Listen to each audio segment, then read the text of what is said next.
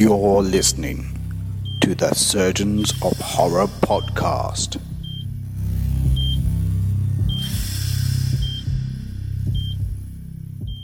Hello, welcome to the Surgeons of Horror podcast. Its purpose is to dissect and discuss horror films, both old and new.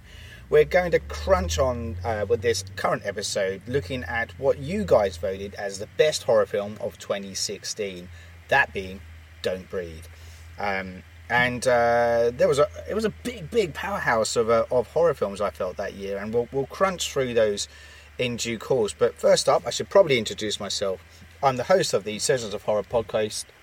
My name is Saul Muerte, and I'm joined for this current podcast by Miles Davies. Welcome aboard, Miles. Hello, glad to be aboard. Yeah, it's good to have you back, man. I know you've jumped on board with a few of the best horror movie year podcast discussions that we've been going through along the way, and we've already now creeped over the halfway mark and staring down the barrel of the towards 2019.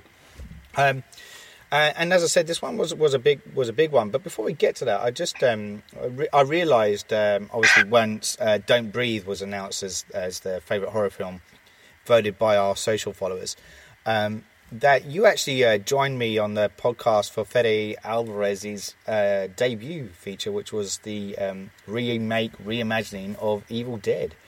So it's quite fortuitous, and that you were on board to discuss his sophomore film. Yeah, and what a great follow-up. I know. And I just want to, before we, as I said, get into the nuts and bolts of this podcast, he has since directed a film which was... what was it called? The Girl in the Spider's Web? Yes, The Girl in the Spider's Web. I haven't actually seen that one. I was curious to know whether you had. I have. It's really good. Okay.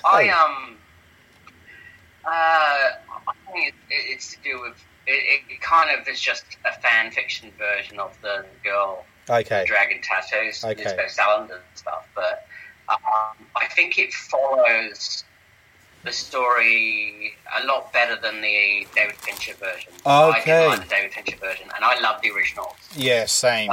Yeah. I really dug his version. Yeah. And I mean, Claire Foy was amazing as Elizabeth Salander, so it's good. And it just felt a bit more honest and less Hollywoodized, than the Fincher. Sure. One, so. Yeah. But yeah. No, I thought he did a great job. I thoroughly enjoyed it. So. Cool. Yeah, because I looked at it there. I was in the lead up to our discussions for the podcast, and I was like, oh, what else has he done? Because I only remembered Evil Dead and Don't Breathe. I was like, oh yeah, that's right. And then I realised I hadn't actually seen it, so I was like, oh, I should check it out. Because going off the first two films, I'm kind of a fan of his work, I have to say. Yeah. And the little film that he did as well. The robot one. The one where the robots are walking. That pretty much got him noticed in Hollywood. Yeah. This low budget short film, which is an epic, basically. Yeah. That was the. That's an audition piece. Was that the one that was? Was it? I'm looking. Was it the? What's it called? Panic Attack, wasn't it, or something like that? Or. Yeah. Yes, that's it. Yeah, cool. What it was called? Yeah, that was a really smart film. So we're obviously kind of praising Fede's work quite highly. He's a Uruguayan filmmaker, and as you said, there was that short film that kind of got him noticed and picked up to do the remake for under Sam Raimi's kind of franchise for Evil Dead. And yeah, he's still going from strength to strength. It'll be really interesting to see where he does go next. We were talking offline that there's been a lot of talk about a Don't Breathe sequel, so it'll be kind of interesting to see if that does materialise or not. I think Sam Raimi kind of came out and said semi recently, I think like last year, said it's one of the best sequel scripts he's ever read. So, he's going to champion it because he's one of the big producers of it. But, that's still a bold statement if ever there was one.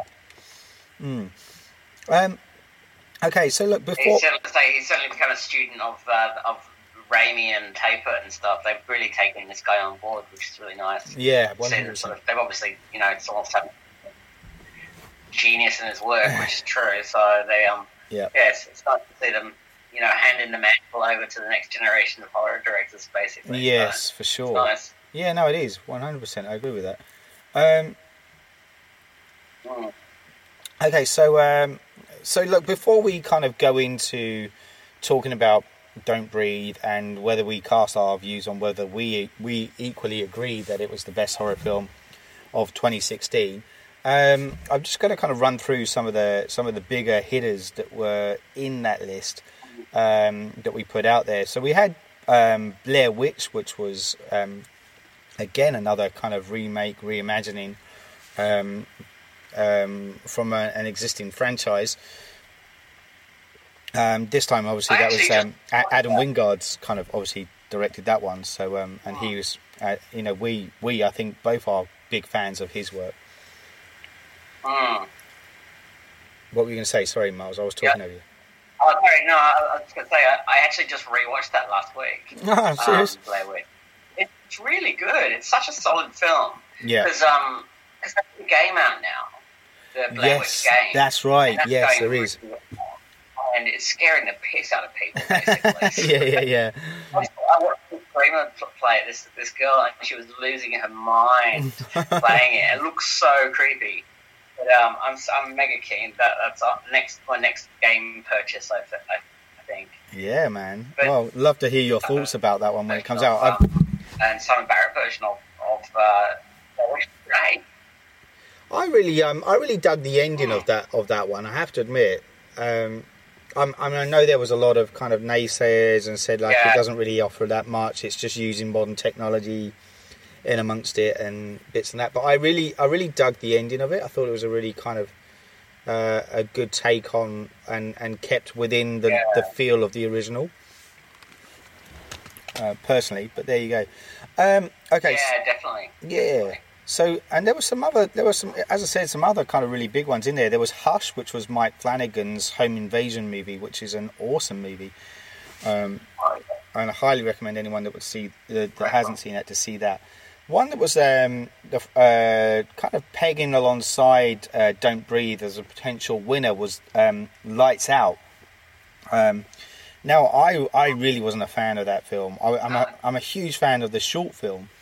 But I felt like the feature length version just didn't kind of hit the mark and relied too much on jump scares. So I was kind of like secretly hoping Don't Breathe would come out on top personally when I saw that they were the front two. But I respect that there are some fans of that movie, but yeah, not a big fan myself. We also had Ouija, Origin of Evil, which was again another Mike Flanagan flick. That came out where he kind of... It's a really, really good movie, considering, like, I think I had this conversation with you at the time. Like, it was a franchise that should never have been a franchise. The first one was awful. Yeah. And he just really made something from it, and it was really, really good. Yeah, I know. Who knew? He could make like a prequel sequel. And it actually be better than the original. I know, huh? I know. It just goes to show. Obviously, Flanagan's got a lot of weight on his shoulders at the moment with the upcoming Doctor Sleep that's coming out, which again will be a sequel to an existing franchise. So will be interesting to see what comes out of that one. Then we've also got The Boy, which was the puppet kind of one that comes to life. We had The Eyes of My Mother, which was the Nicolas Pesce one, which is a really darkly disturbing film, all shot in black and white, and really impactful. And he's since done another film called Piercing, which came out, I want to say it was the end of last year, which has also kind of got a lot of people talking about it. We had The Neon Demon, which was the Nicholas Winding Refn movie, which was the kind of witchcraft kind of set in modern Hollywood kind of stuff, which was kind of interesting. And probably the other one to mention in there was The Witch, which was the Scandinavian kind of horror film that came out with, I always forget her name, but she was in Glass and Split. Anya Taylor-Joy. Yeah, that's it. Yeah. And I really love that movie. I would have loved to have spoken about that one too. I'm a big fan of that film. Yeah, I was on the fence between Don't Breathe and The Witch for that year. I was really I love The Witch. Yeah, same. Black Nicholas or Black. The goat. It's weird. Oh yeah, the Black. Weird. Is it Black Douglas? No, that's a drink, isn't it? I'm pretty sure Black Douglas is a whiskey. Anyway, yeah, obviously got drink on the mind. So obviously it was a pretty solid year when you look at those kind of movies. There was obviously some stronger than the others, but it wasn't a poor year by comparison to, I think, last year. We where the vote was quite slim pickings. So kind of cool, and as I said, I was more than happy to talk about Don't Breathe when that came out on top. So with that in mind, do you remember when you first watched Don't Breathe and what your immediate reaction was from watching it? See, I didn't see it at the cinema or anything. I waited till it was released online or whatever, and I saw it for the first time then. So I was mega keen to stay for ages, and was it on any cinemas? I don't remember seeing it. I don't remember over here in Australia. It coming out. I was exactly like you. Heard whispers about this film, and I got it. I watched it when it came round to stream. You know, so I was a fan of Evil Dead, so obviously I was the reuniting of Henley and Fede. So it was definitely on the cards for watch. I really remember blown away. I really remember the trailer because it had all the kind of dark, the night vision kind of shot, and it felt really tense driven. And yes, there was something about it that felt like it was like a territory that we had seen before, but there was something about it that was that felt slightly different. There was a bit more edge to it, I felt. Which made me go, I feel like I do want to see this movie. And I don't know whether I connected that it was by Fede at the time, as in the director of Evil Dead, because I'd seen the Evil Dead at the movies. And I don't think I quite got that connection until after the fact, but yeah.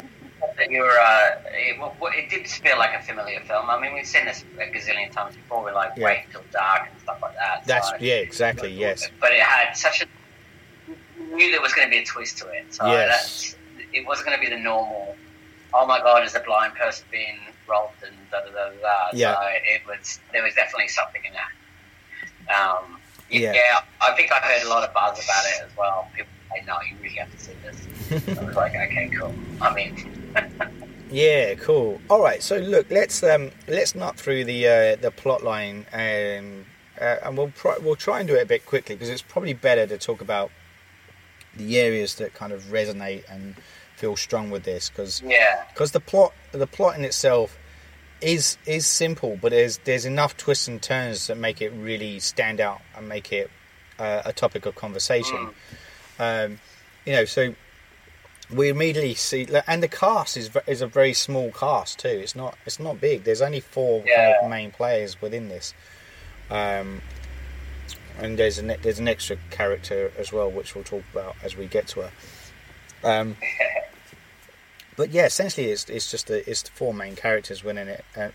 I guess 5 if you include the dog. So, but we meet the main 3 at first. We have Rocky, which is our heroine, played by Jane Levy, and it was also in The Evil Dead as well. So a bit of a go-to kind of, I guess, muse. You get that, don't you? Directors tend to get muses sometimes, and she's really good in this. I have to say, like, I thought she was impressive in Evil Dead, but I really liked her in this too. Brought a lot of warmth and heart to the movie. And then we have Alex, who's the kind of the young kind of guy who's studying law, who has a soft spot for Rocky. And the last guy's money, so he's like kind of like a Cuban kind of, I guess he's Cuban, or Latino anyway, kind of, and he's the one that's got a bit more edge to him, I guess, and is a bit more reckless. And the three of them kind of are, the place is set in Detroit, I should add, and the three of them kind of get their money from breaking into houses and basically stealing belongings. And this is when we actually first see them, is them breaking into a house, and there's not a lot of respect within the stuff there. Rocky, I think, kind of steals some clothes, puts it on herself, crashes on the bed, and then there's a bit where Money's like pissing around, like literally pissing around in one of the rooms before they make their exit. And this is how we kind of first see them. So our reaction to them is one that's not isn't warm. We're not connecting to them because we're seeing them do this kind of deed. No. But interestingly, it's swiftly followed by. What I really like about this movie is there's a lot of backstory to the characters, particularly with Rocky and Alex. For sure. And I'm a huge fan of character development, and I felt like that was integral for us to buy into their predicament, make what they were doing believable, and then care for them when things go shit and south really quickly. Yeah, you needed to get that. Obviously they were criminals, so you needed to get why they were doing what they were doing. So and there was obviously a story there. So there was what's the face trying to get away and take her sister away from him. Yeah, that's right. So, exactly. We see her kind of in a bit of a slum environment. She's got I want to say an alcoholic mother. She's very kind of abusive anyway, and there's this kind of dodgy boyfriend character that's sitting in the background who doesn't look like he's too much fun to hang around. No. So they kind of get, and I think it's Money's the one that comes up with this kind of new place. He says, right, I've got another place that we can go to. It's got a lot of money in there.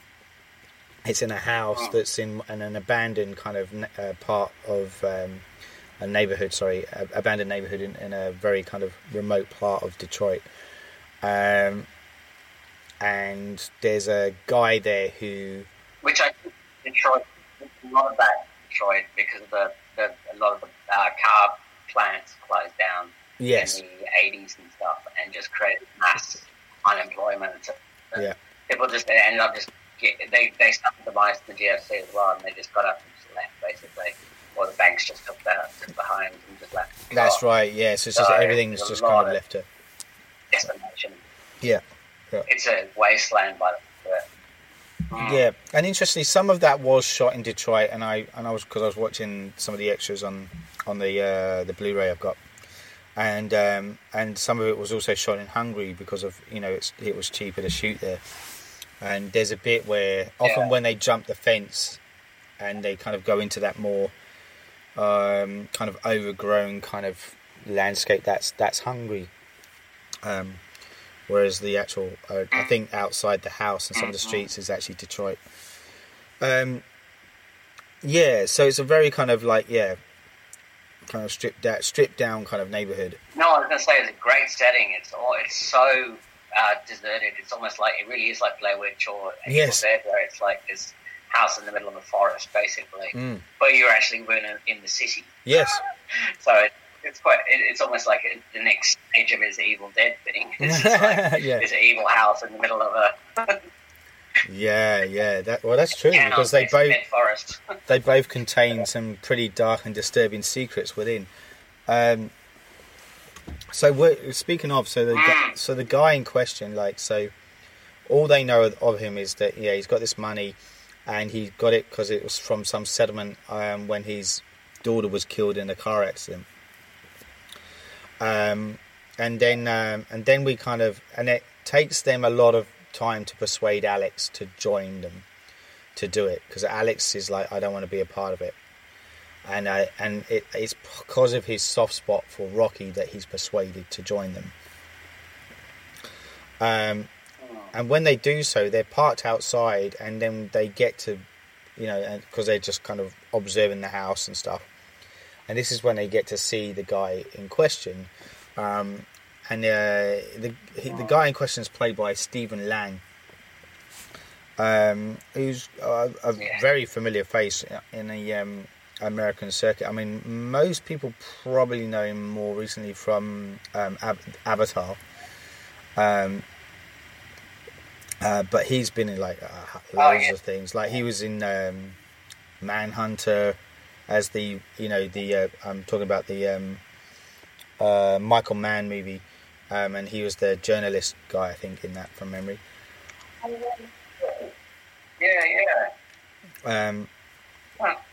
And so he's been a bunch of stuff. Like his face if you saw him. And he's so good. He's so good in this film.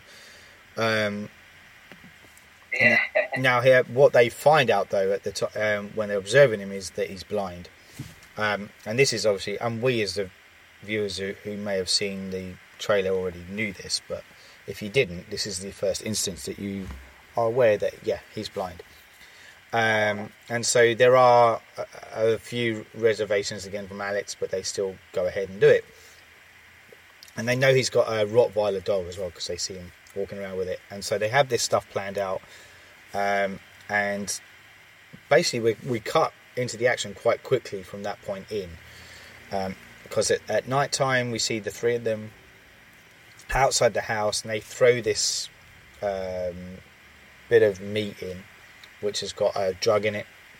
They throw it into the house or over the fence, and the Rottweiler dog comes up, chews on it, and he soon kind of succumbs to sleep. And then they realise that the doors are locked, and they're trying to work their way in.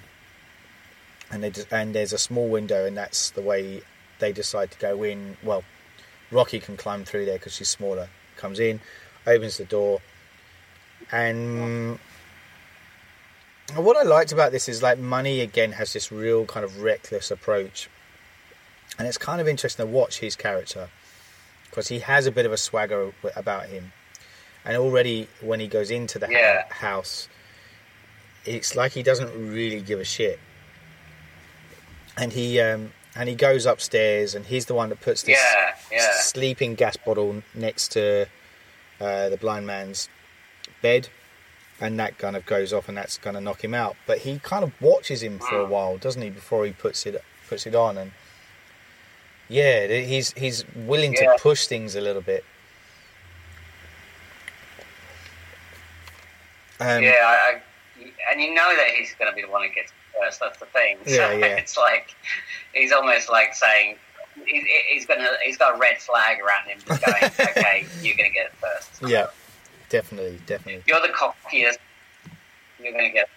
Yeah, that's it. You know he's going down and down fast.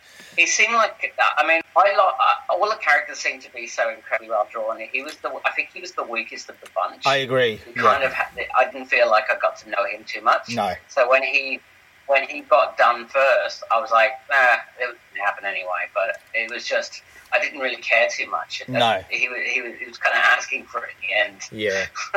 And we don't get... obviously, sort of, he helped try to protect the other two. Yeah. Oh, yeah. That's right. We do get. What were we going to say? No. I was just going to say, like, we don't, of all the characters, we don't get any backstory from him either. So, I mean, that's another reason why we wouldn't necessarily, as an audience, connect with him as much.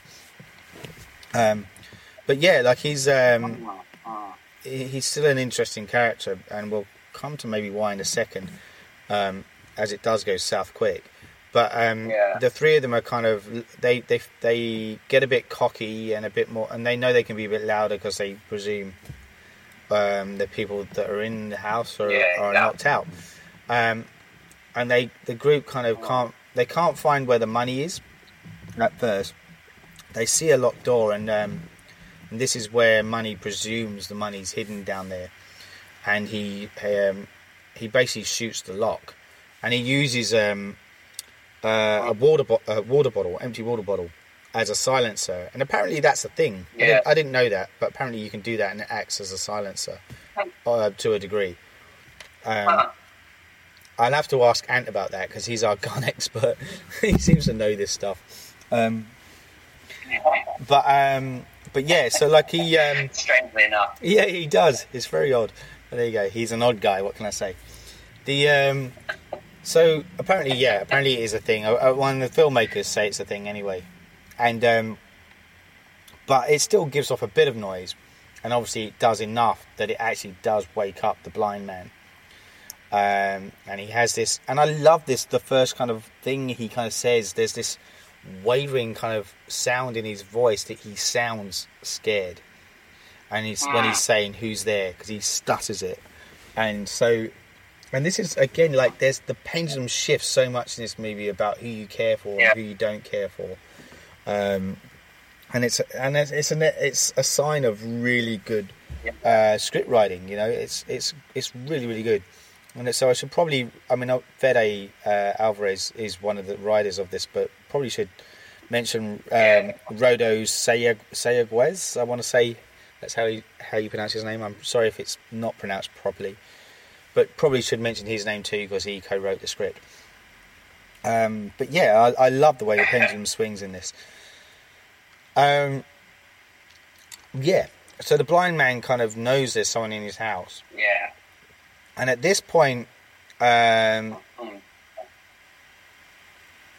hold on. So why isn't Alex in the room when that happens? Has he already decided not to stick around? Oh, because he's got a gun. That's right. I forgot that. When Money brings out the gun, I'm pretty sure Alex says he doesn't want to buy it. So he goes. Yeah. And he seems to know he needs it again because he studies law. He knows his stuff, and he says, "You bring a gun." Yeah, that's right. And he's like, "If you bring a gun into another man's house, that's it. They've got you." So he says, I'm out." And so he's already making his way out when the blind man comes out. Yeah. And so, so the gun goes off. Blind man comes out. He says who's there. So he knows that someone's there. So at this point, Money's the one that he's the one that replies, and he still has the gun on him, doesn't he? And so then he's kind of saying like, originally he's like, I thought this place was empty. I've just stumbled in. I was just going to put my head down. And then as the blind man kind of gets closer, he kind of gets more aggressive with the guy and says, "All right, look, I know you've got the money. I want to grab it. Tell me where it is." And then the blind man does a bit of I don't know what you would call it, but he overpowers Money with some swift kind of hand skills. Yeah. And he realizes how strong he is too. He's a physically stronger guy, and Money's kind of realizing that he's in a lot of trouble. The other guys, the blind man's got the gun. And the blind man says, "How many of you are there?"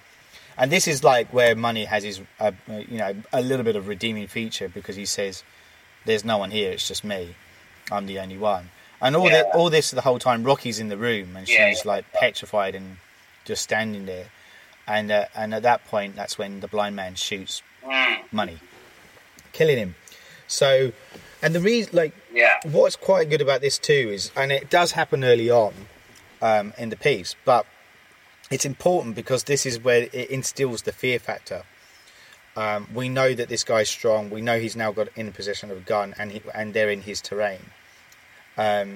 So it ups the tension because of that, and it just is really good script writing because of it. Well, it just shifts that the victims have changed basically. So the victim is like no longer the victim of the crime, it's the victim of the person in the house.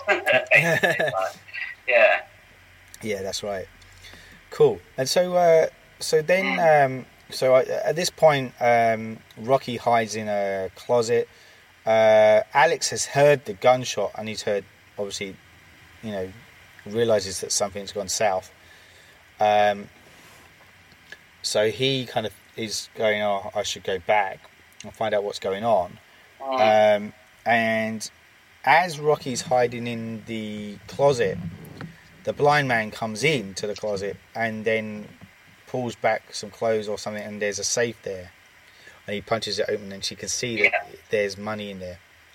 And so he realises that the money's... and the blind man checks the money's there and then closes the safe. So she not only has seen the combination, and knows, hold on, I still may be able to get out of here with the money. Alex is able to make his way back, not without the blind man narrowly missing him in the corridor. He makes it to Alex. Alex makes his way to Rocky. Rocky opens up the safe, gets the money, puts it in the bag, and says, all right, let's go. As they're leaving, the blind man then finds Rocky's shoes by his super smell. So he knows that money wasn't the only one there. And yeah, that's right. There's a moment just before it, though, isn't there? He starts locking the doors. That's right. There is a small moment just before it where I think Alex... Oh, does that happen then? Where's the bit? Because I thought Alex kind of gives the game away a little bit because he treads on a creaking floorboard, and there's that bit where the blind man kind of says, "Who's there again?" And they're standing there, and then the phone goes off, and he shoots the phone. I want to say that happens just before then he stumbles across the shoes. So anyway, he goes around and he starts locking the doors. They realise that they need to find a way out, and they think, well, let's try the locked door that was there before, which is basically going into a basement. And when they open it up, it's not like there's no stairs. You have to kind of climb down into it, which in of itself would make you go, what the fuck's going on here? And when they climb down, they're kind of stumbling around trying to make their way out, and that's when we get a bit of a jump scare, because suddenly there's a gagged woman that kind of jumps out, and she's in like a bit of a padded cell, and she's restrained. Yeah, and it's the big reveal. Yeah, it's the big reveal. Yeah, we find out that she's the woman that was driving the car that killed the blind man's daughter. And basically, he's held her up there. So we believe that he's probably done this out of revenge at this stage. And so they kind of... This is where Rocky shows that she does have a little bit of heart, even though she's focused on the cash initially. She realises that they've got to get them out. So they free her, and then they're making their way to... There's one of those old... We don't really get them in the States. We don't really get them in Australia, do we? But the old kind of like doors that lead to a basement that are in the ground, and you lift them up to kind of climb out. Yeah, basements. Do they have them out here? Because Australia to me is a bit like everything's on stilts. We don't really. No. Yeah, you don't really. I don't know. Maybe like. I mean, Northern Beaches around there, there's a lot of moisture around, so any basements tend to flood. Yeah. Or, they're extreme sort of weather, so you never know. You're only going to end up flooding your basement if you're with the slightest chance of rain. Yes, For some reason, Australians really have a problem with rain around here, so it's just any chance it rains, it just ends up flooding everywhere. You just go, what the fuck did that happen? You get more rain in England, but it all seems to flow somewhere. Yeah, that's right. Yes, so we don't have that, but that's basically like where they're heading to, and they realise that that's their way out. Alex is able to. They get hold of the keys. They hear the guy stumbling around out initially out the front, don't they? Where the stairs are. And we have that shot where he's looking down. So there's a bit of a great bit of misdirection here. And that's when they kind of stumble across the girl, and all that stuff happens. And they rescue her, or they attempt to rescue her. They try and make their way out the door. He opens up the door, and there's the blind man standing there with a gun. And he shoots, and it kind of clips Alex's ear. The bullet does. He falls down. the gun goes off again. There's a lot of disarray going on. And Rocky kind of looks up and she sees the girl that they're trying to rescue with a huge bullet hole in her cheek. And she kind of collapses down. She's dead. So we're introduced to a new character, but she's kind of down and out very quickly. So we're back to the initial two. And this is where they then find that they're stuck in the basement and the power's out, and we get the whole POV of them in the dark, night vision kind of sequence that we saw in the trailer. And this is really well done. And one of the cool things about this is, and I don't know if you were aware of it, Miles, probably you would because of your editing and directing background, but whenever the gun fires, while it's black and white, whenever the gun fires, the flare of the light of the gun lights up the room, and it's all in colour for a split second, and then it goes back to black and white again. Yeah. Which I thought was a kind of really nice moment. That's cool. Yeah, just kind of gave it a little bit of something that stood out, and you get this kind of moment of seeing their surroundings, and it's peppered with this kind of colour before it snaps back into darkness again. Yeah. Well, colour only exists in light, so it's like, yes, that's right. That's why everything looks black and white when you're in the dark. So yeah. Give it a flash of light and it's going to be coloured. No, it's a good technique that they did it in. Yes. So, it's cool. Yeah, it was. And I'm just realising before he does that though, before the kind of darkness kind of sequence, the blind man does, when he comes down into the cellar, he finds the girl and he does start crying over her body. And there's a moment when you watch that, when you watch it for the first time and go, oh, what was that about? Like, did he love this woman, or there's this real confusing moment of seeing him kind of genuinely distraught about it, and we don't know why until a little bit later.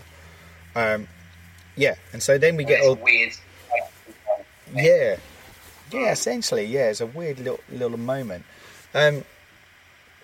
Then we get the whole kind of scene where, as I said, where they're in darkness. There's the whole struggle.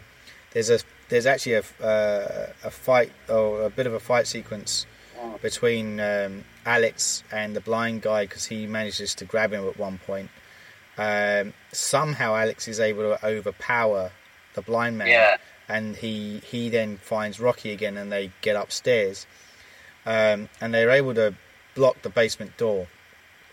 But that's when they then find the dog who's woken up.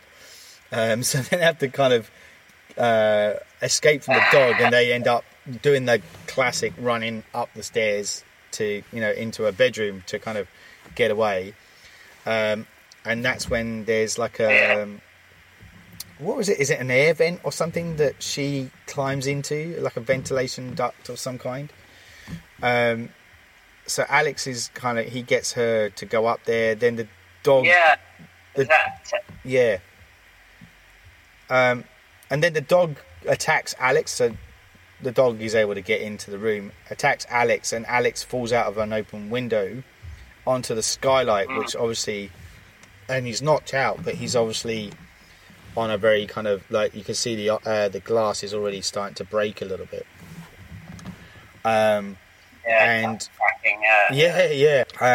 We have a bit where yes, that's right. So Alex is crawling along the shaft, and then Alex comes to, and he's trying to very gently kind of get off the skylight without it breaking, and then he looks up, and then we see the blind man staring out the window, the open window, with a gun, and he just randomly shoots.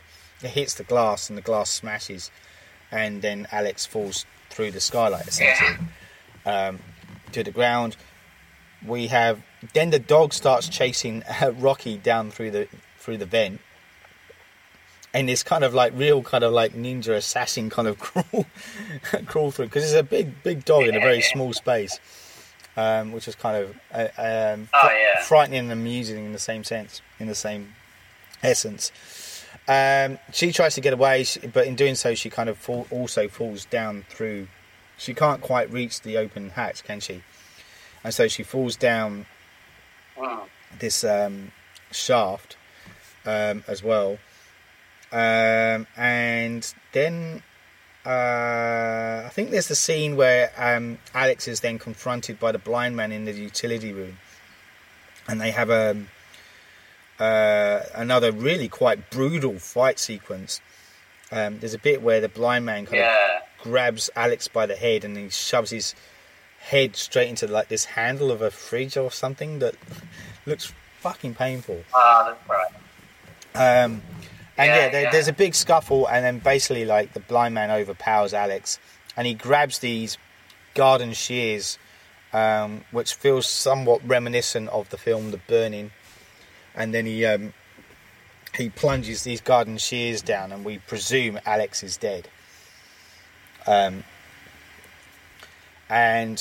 I thought he was gone by that. Yeah, I thought he was. Yeah, and then we get and even like when he does rematerialize, I was kind of, for the first time I went, what? How did he survive that? But yeah, I'll explain that in a sec. Where did he stab him? Did he stab him with shears? No, he didn't actually stab him, because what I think what it was is that Money's body was in there, and Alex is able to shift in a way that it feels like the blind man presumes it's Alex that he's stabbing, but he actually stabs through the body of Money. Gotcha. Yeah. So he managed to get away, basically. And then, what's his name? The blind man catches up to Rocky. And just at the point where she feels like she's about to escape, and he basically he captures her. She then wakes up, and then we basically get the next big twist moment. Because she wakes up back in the basement, and she's restrained, a bit like how the girl was before. But then she's kind of tied in a way that she can't move, and he hoists her up, doesn't he? So that she's kind of suspended in the air. Kind of weird thing. Yeah, and when you're watching it, you think, oh shit, is this going to be some horrible kind of rape scene or something that's about to occur?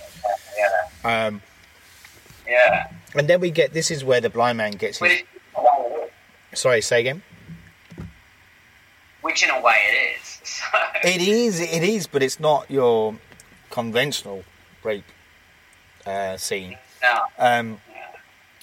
Because essentially so this is where we get the blind guy kind of says his backstory, and he has this great monologue where he talks about the death of his daughter and the fact that they went to trial. They knew it was this woman, the girl that he'd had tied up, who had done it, but because she was from a rich family, she got off essentially and escaped. And he's saying there's no justice, and blah de blah. And then we kind of then slowly, like as he's telling this story, he has her hoisted up and he cuts her pants, doesn't he? And we kind of feel like, oh shit, this is going to be some kind of dodgy rape sequence. And yet we then see him kind of get out a turkey baster, and there's this sperm that he's had frozen. He's warming it up and he puts it into the turkey baster, and then he's basically kind of lets out that the girl that had died, he impregnated her with his sperm because he wanted a daughter again. So he basically impregnated her with his child, and that's why he was so upset when he found out that she was dead. And then we realise that, and also he realises now he's got another woman in the house. He can just do it again, and just impregnate her, this Rocky character instead. And he seems to think it's fine because it's as long as he lets them go at the end of the 9 months. Yes, and he gets himself a baby out of it. It's like no, mate, that's the way it works. You're a bad guy now, dude. Yeah, that's right. And I think I want to say in this bit too, this is where we see him put the body of the girl that's dead into like he's basically built a hole in the ground, and he fills it up like a septic tank to hide her body. So it does pose the question: was he ever actually going to genuinely let her go? If he had built this thing to get rid of the body, you know, he may be all kind of trying to convince himself that what he's doing is equaling the balance, you know, of his wrongs. But it's a very warped way of doing it.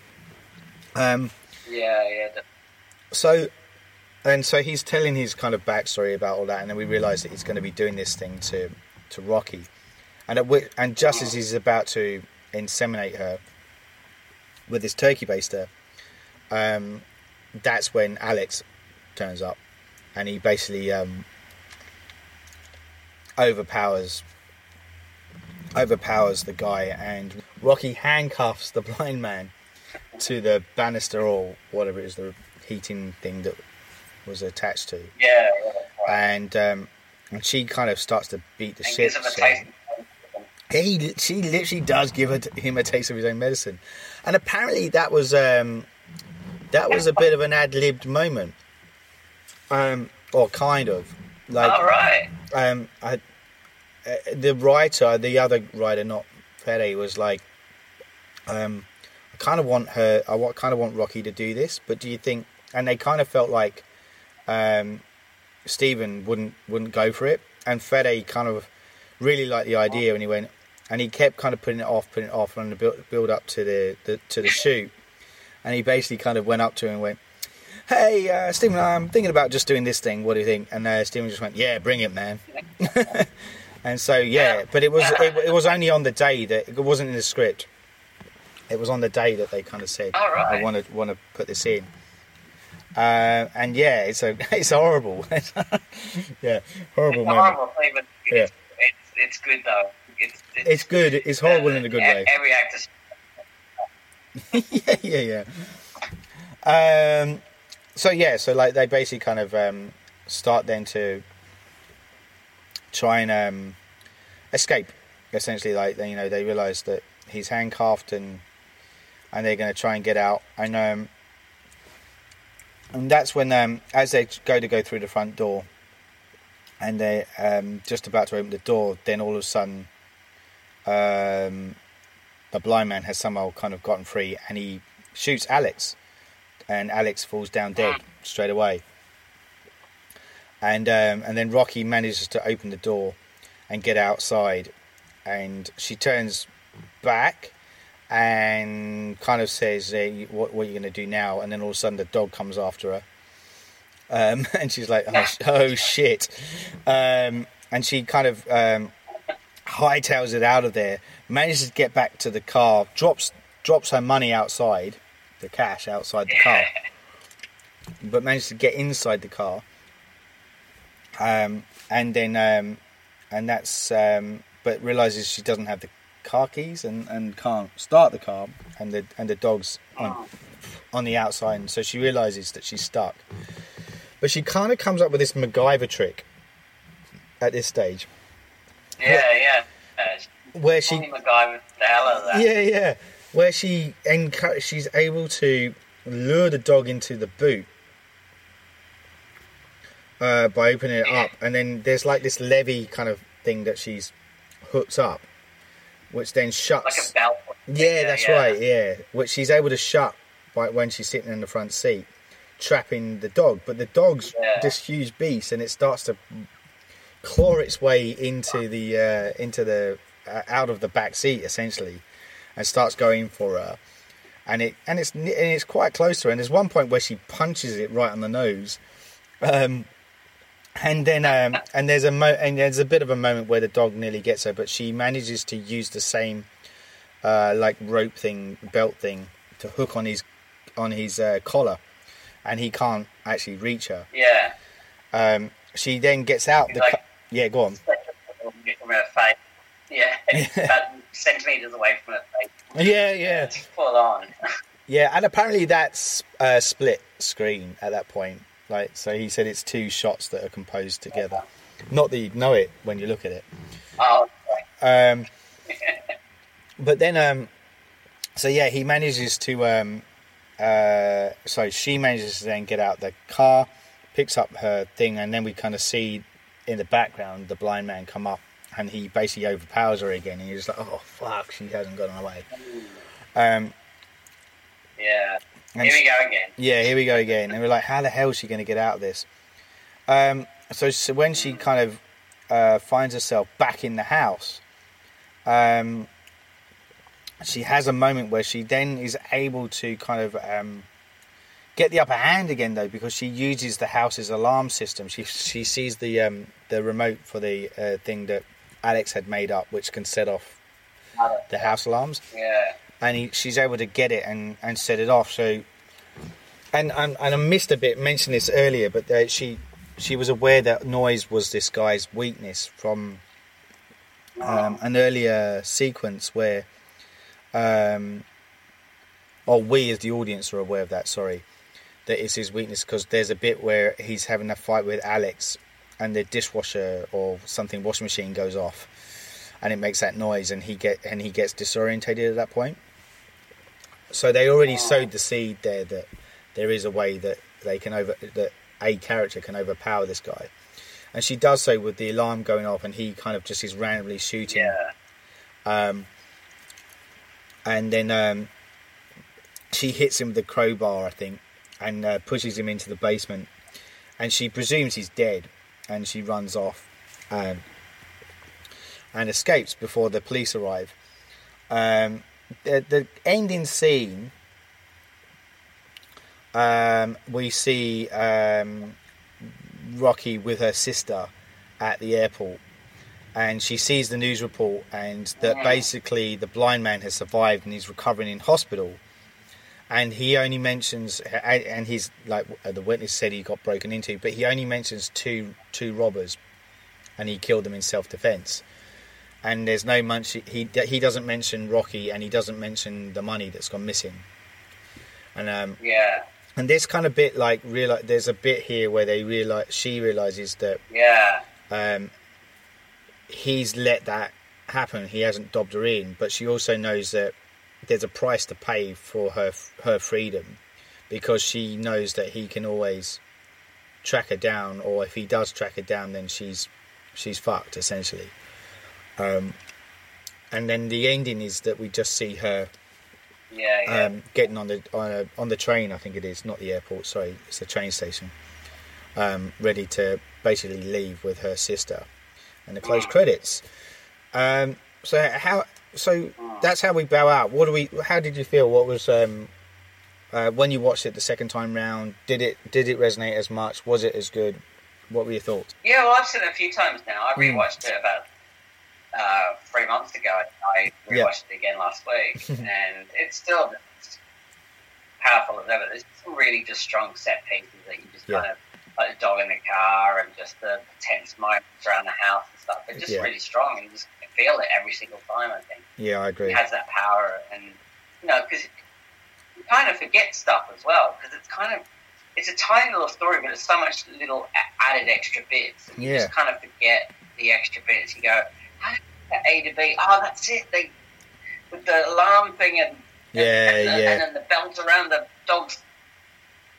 And so you go, that's right. So, but it still puts you in that position over and over again. It's one of those rare films I can rewatch and over and over again and still feel quite on edge while I'm watching it. So it's never really sort of that, I know what's going to happen next, Yes. Get out of this. It is still quite tense. Which is clever filmmaking, obviously. So. Yeah, and I agree, and that's what I realised again when I watched it, just how strong the movie is, and like I just was like, it's and I kind of I came out feeling even more in agreement with our supporters that voted for this for the best horror film of the year, because I was like, it's a solid film. It's still, I mean, I know it's only 3 years ago, but it still feels strong. I can see it still feeling strong a few decades down the track and still being a very good film. It'll be interesting to see where the longevity will But you know what? It uses simple filmmaking techniques. It doesn't use any flashy kind of stuff. No, there's the odd flashy sort of, as you mentioned, the gun going off in the basement, lighting up the room. But that's just a simple technique anyway, but it uses old-fashioned movie telling basically. Yes, it really is it doesn't rely on a great deal of CGI. I think it's kind of special effects or any jump scares. It relies on the script and the direction. That's pretty much, and the performances, and that's pretty much it. Yeah, that's right. And that's as good as that. That's what makes it. That'll hold its test. The test of time, basically. So I agree. They'll give it a good sense of longevity, I reckon. Yeah, I think so. I really do. I think I really enjoyed it more so this time around. Even though I knew what was coming, it's got great character.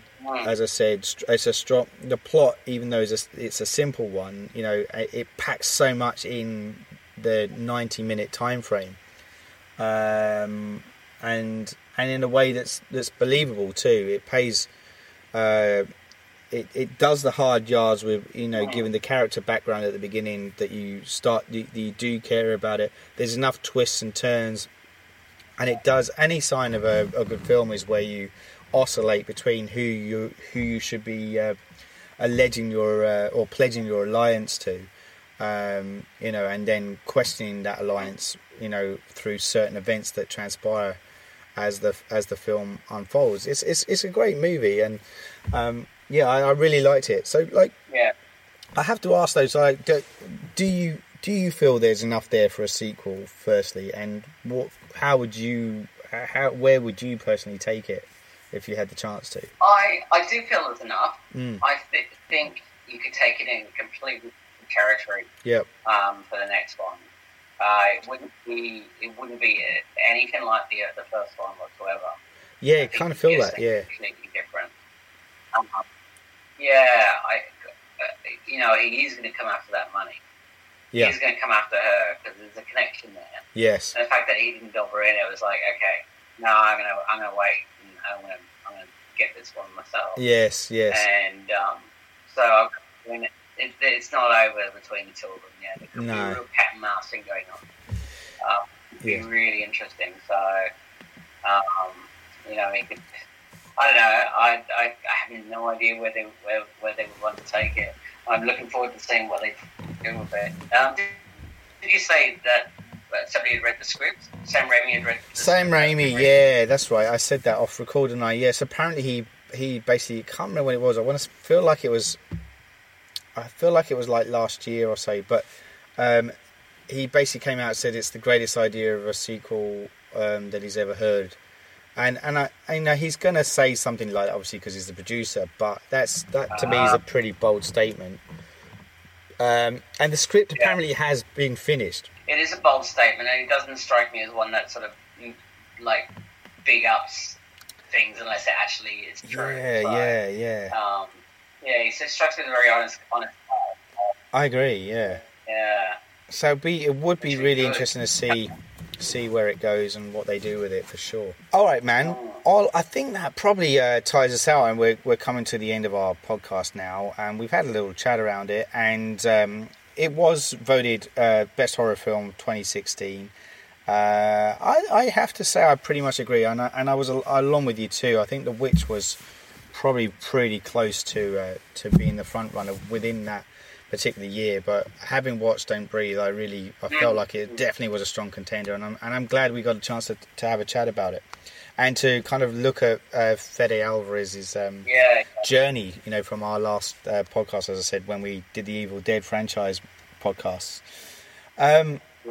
So on that note, I just want to say thank you out there for the listeners and our social kind of followers who championed this one and put it at the front runner as the topic for our best horror film of 2016. Do stick around for more of these as we fly through them. Not long to go now, but 2017. Keep your eyes out on the social platforms as we push out another list for that one too. Until then, I'm your lead host, Saul Muerte. Thanks for joining me, and thanks also to my co-host, Miles Davies. Thank you. Goodbye. You're listening to the Surgeons of Horror podcast.